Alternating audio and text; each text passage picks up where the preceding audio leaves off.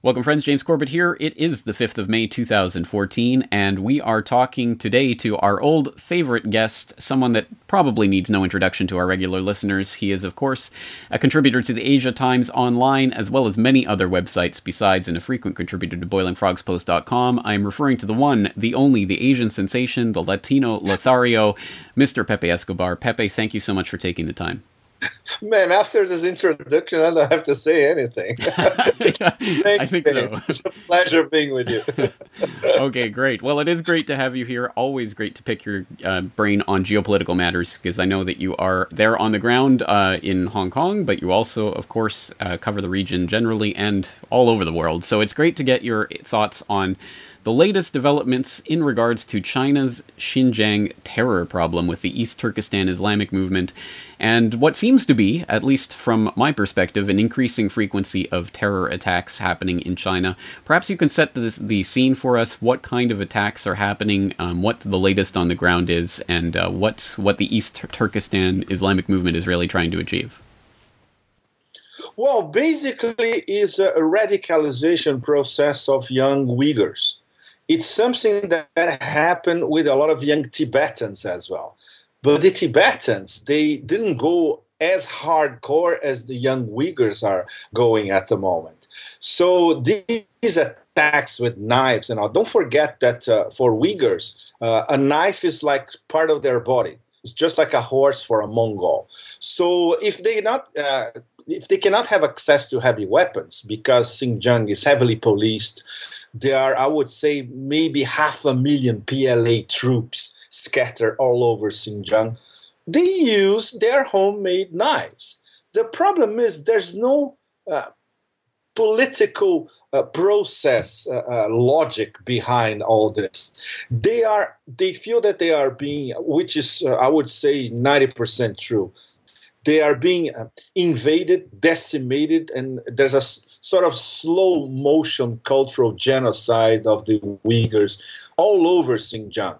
And not only in those Silk Road, Northern Silk Road, Southern Silk Road routes in the desert, around the Taklamakan Desert, in the big cities as well. In Kashgar, where the Chinese have a very controversial project to raise the old Kashgar, old downtown Kashgar, which is amazing. It's one of the most extraordinary places all over Eurasia, where they have that famous Sunday market, where you have not only Uyghurs, but Tajiks, Kyrgyz, Kazakhs, people from all over the region, from the Hindu Kush, from the Pamirs, from the Tian Shan Mountains, you name it, they go there to sell their wares. It is Uyghurs, of course. It is a heavily Muslim population, but it's not a Wahhabi-style Islam at all. They are relatively tolerant compared to the Wahhabis, for instance. There is not a heavy infiltration of Wahhabi-style missionaries in that region. It is economic, political, and cultural problem, which the Chinese don't know how to solve. First of all, because they consider the Uyghurs, let's put it bluntly, an inferior race. So they should be ruled by the Han Chinese, and they should be incorporated into this great Western migration and development project in China.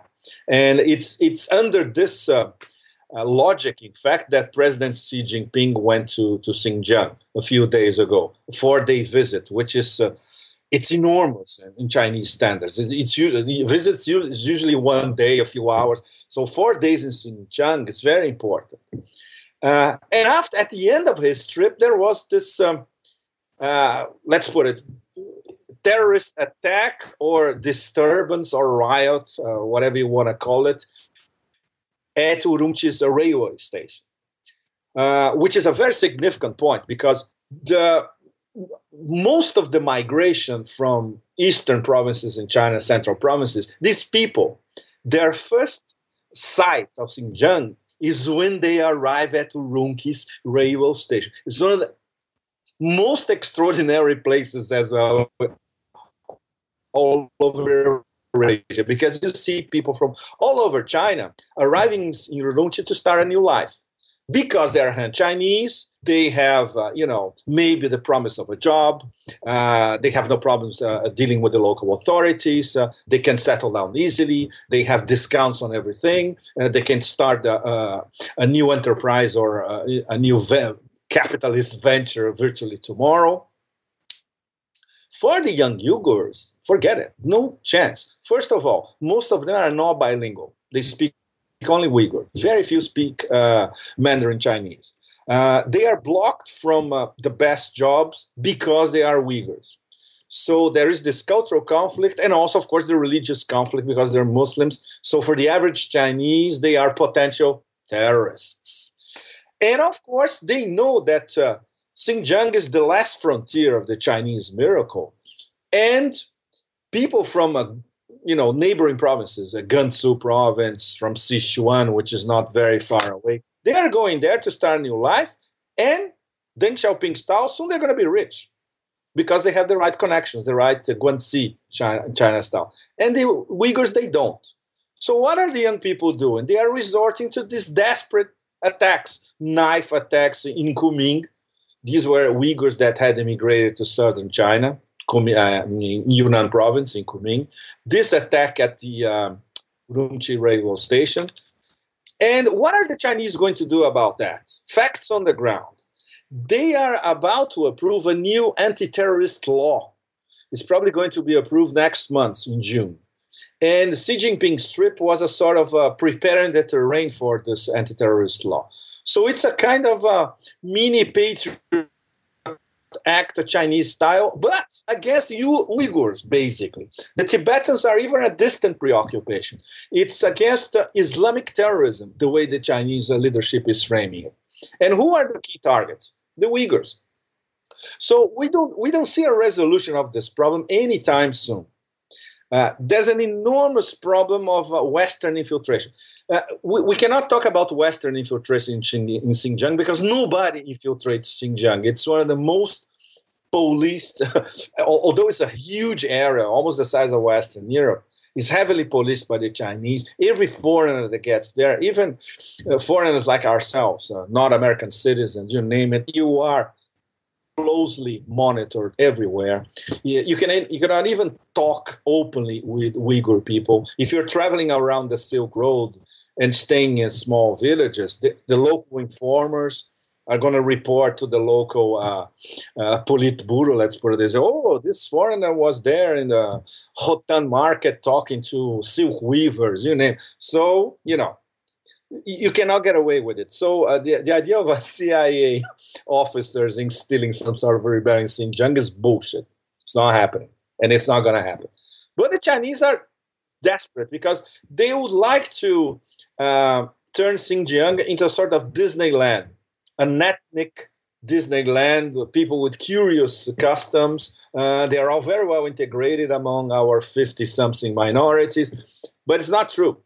In fact, in Urumqi itself, it's crazy. One of the neighborhoods in Urumqi, they turned it into a sort of mini Uyghur theme park. You go there, you find Uyghur businesses, you find a replica of a yurt, you eat Uyghur food and all that, but all in a very Singapore Disneyland kind of way, And when you get to Kashgar, which is the big Uyghur city, almost at the border with Central Asia, in fact, they are destroying the city. In fact, the new Kashgar is like a generic Chinese city. And the old Kashgar, they went to raise it to the ground, just like what they did in front of the Potala Palace in Lhasa, in Tibet, and built another mini replica of a Chinese generic city, and expel the local inhabitants to some sort of, development project in the suburbs, to live in 4x4 cement flats. Is this solving the situation in Xinjiang? In my view, it's going to make things even worse. So we could expect repeated attacks by this small, disgruntled, but very aggressive young Uyghur minority who say, look, we have at least tried to call attention to our plight. Well, you paint a very vivid picture there of the situation on the ground, including the interesting part of that. I think is the idea that the CIA, I mean, couldn't get within 100 miles of it because of the network of informants on the ground. That's important because I think that plays into the fact that these do seem like genuine terrorist attacks. These are little knifings and things that are happening rather than big Al Qaeda style explosive events. So I think that's reflective of that, but. Having said that, we have the World Uyghur Congress based in Germany. We have the government in exile, whose representative is in the United States. I mean, it's pretty obvious that there is at least the attempt to portray, to propagandistically what's going on in Xinjiang for certain purposes. And you do talk about the New Silk Road, which is, of course, China's extremely important outlet to the Central Asia region, which is even increasing in importance as we go forward from here. What is the situation between Beijing and Washington over this issue? Well, Xinjiang doesn't even figure in Washington's pivoting to Asia. They don't even know how to deal with Xinjiang. First of all, very few American officers or officials from the U.S. government have ever been to Xinjiang. They don't even understand the local complexities. You know, there is no State Department policy vis-a-vis Xinjiang like you have vis-a-vis Tibet. The Xinjiang leaders, they are very obscure or opaque or invisible, apart from Rabia Kadir. She's in Washington most of the time. She lobbies Congress on a regular basis. She has books published in English. Some of them almost becoming bestsellers, but it's not enough, and the Americans, they know that if they try anything in Xinjiang, this is going to, poking the bear in Ukraine is one thing, but poking the dragon in the western borderlands is a completely different story. Beijing would react in a very forceful manner because, as you said, the key for the multiple Silk Roads that China is trying to open up in Central Asia, all the way to Germany, across Central Asia and across Southeast Asia. The key is what transits through Xinjiang as well. So in terms of pipelines, obviously, for instance, the pipelines from Turkmenistan arrives in Xinjiang. Xinjiang distributes gas to the eastern provinces. Then railways. They are building extra railways to Xinjiang. There's basically what? The main railway that arrives in Urumqi from the east. Then there's a bifurcation to the Kyrgyz border, another one to the Kazakh border, and that's it. So they're building more railways around towns in Xinjiang. They opened another one a few days ago, in fact. It was empty. In fact, the Uyghurs didn't even use it. They go by donkey, by horse, by bus, but they didn't even use the railway. So in terms of facilitating trade, commerce, and of course, they want to build more highways as well, connecting to the Kyrgyz border and to the Kazakh border as well. The border with Afghanistan is impossible. It's been closed, as far as I remember, forever. This past 20 years, at least, even more. So you cannot cross from Afghanistan to China and vice versa. One of the reasons is because they're afraid of Islamic terrorism. What else? And then there's the connection through the Karakoram Highway to Pakistan, which, if everything goes according to Chinese long-term plans, the Karakoram Highway soon in Chinese terms is 10 years, 15 years. There's going to be a pipeline as well, parallel to it, from Gwadar in the Indian Ocean to Xinjiang, arriving parallel to the Karakoram Highway. All this is part of the multiple Silk Roads. So to have all these flows of trade, commerce, pipelines, railways, fiber optic cables, you name it, you need a pacified Western borderland. If they don't insert the Uyghurs in this development process, and President Xi Jinping, he was very clever a few days ago. He said textually, Uyghurs should learn Mandarin Chinese, and Han people should collaborate with our Uyghur brothers as well. So he's trying, at least rhetorically, to approximate the Hans and the Uyghurs. If this is going to work in long term, it depends on how local authorities in Xinjiang are going to conduct that. I don't place too much trust on these people, especially because some of them they don't even come from Beijing. They come from surrounding provinces, and these are Han Chinese who live in surrounding provinces, but they have no clue about Xinjiang, about Uyghur style of life, about religion, about Islam. Same about not non-Beijing officials who are sent to Tibet with no knowledge of Tibetan culture, Tibetan history, etc. So, it's as much as a political problem, as I said before, as it is a cultural problem. Given Xinjiang's central importance then and strategic importance for Beijing, I mean, that does raise the possibility, or at least the question about the attribution of these attacks. I mean, for example, the Kunming attack, as far as I understand, was blamed on the ETIM, the East Turkestan Islamic Movement, literally because of flags that were discovered at the scene. I mean, are we talking about the possibility that Beijing is planting evidence, or in other words, trying to create an East Turkestan Islamic Movement that might not exist, or is this attribution? We don't have enough information to say anything about that, James. It would be pure speculation. No, the thing is, whenever something happened that involves a Uyghur, they immediately blame Uyghur terrorism, without even specifying this group, such group, another group, and all that. It's an overall umbrella of Islamic terrorism from Xinjiang. So this would be, like we said before, the target of this new anti-terrorist law. We still don't know we should discuss this after we have the final text of the anti-terrorism law, of course. If it discriminates specifically against Uyghur-based groups in Xinjiang itself. But what they need in the long term is to incorporate the Uyghur population inside the miracle. So if they did that with the eastern provinces, if they're doing that with people in Sichuan, in the central province, or even Gansu province, which is in the middle of there's nothing in Gansu except a desert and a railway crossing the desert. But these people, if they go to Xinjiang or they go to Tibet, because they're Han Chinese, they have the possibility of a better future.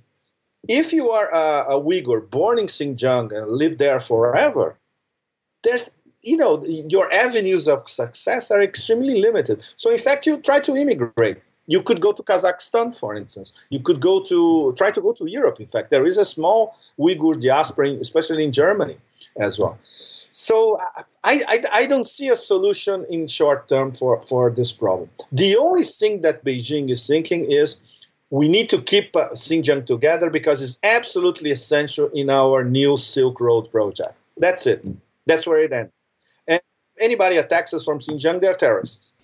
All right. Okay, well then finally, before you go, I'd be remiss in my duties if I didn't ask to pick your brain about a tangential subject, but perhaps one that relates, talking about Putin's visit to Beijing later this month and the possibility of the signing of the gas deal between China and Russia. Is this going to happen? What's the inside scoop? Yes, look, I prefer to talk to you, James, after the visit. But yes, he'll go on May 20th. Yes, the chief of Gazprom, Alexei Miller, and the head of the CNPC, China National Petroleum Corporation, they have been meeting practically on a weekly basis. They are discussing pricing, of course, because this was the last problem in this. This thing has been going on for years, in fact. There's every possibility that the deal will be signed. It will be payable probably in ruble and yuan, bypassing the dollar. And this is how I see the thermonuclear option, because it's the crossroads of Pipelinistan, the strategic relationship between Russia and China, and bypassing the petrodollar in energy trade. This is beyond thermonuclear, the consequences in the long term. But I prefer to expand after they sign the deal. That would make more sense. Well, we'll definitely have to have you back on to talk about that as it develops. Pepe Escobar, always just a wealth of information. Of course, your roving eye, our blog will be linked up in the show notes, and we will be talking to you again in the future. So, Pepe, thank you again for your time today. Thanks, James. Keep it up. You rule.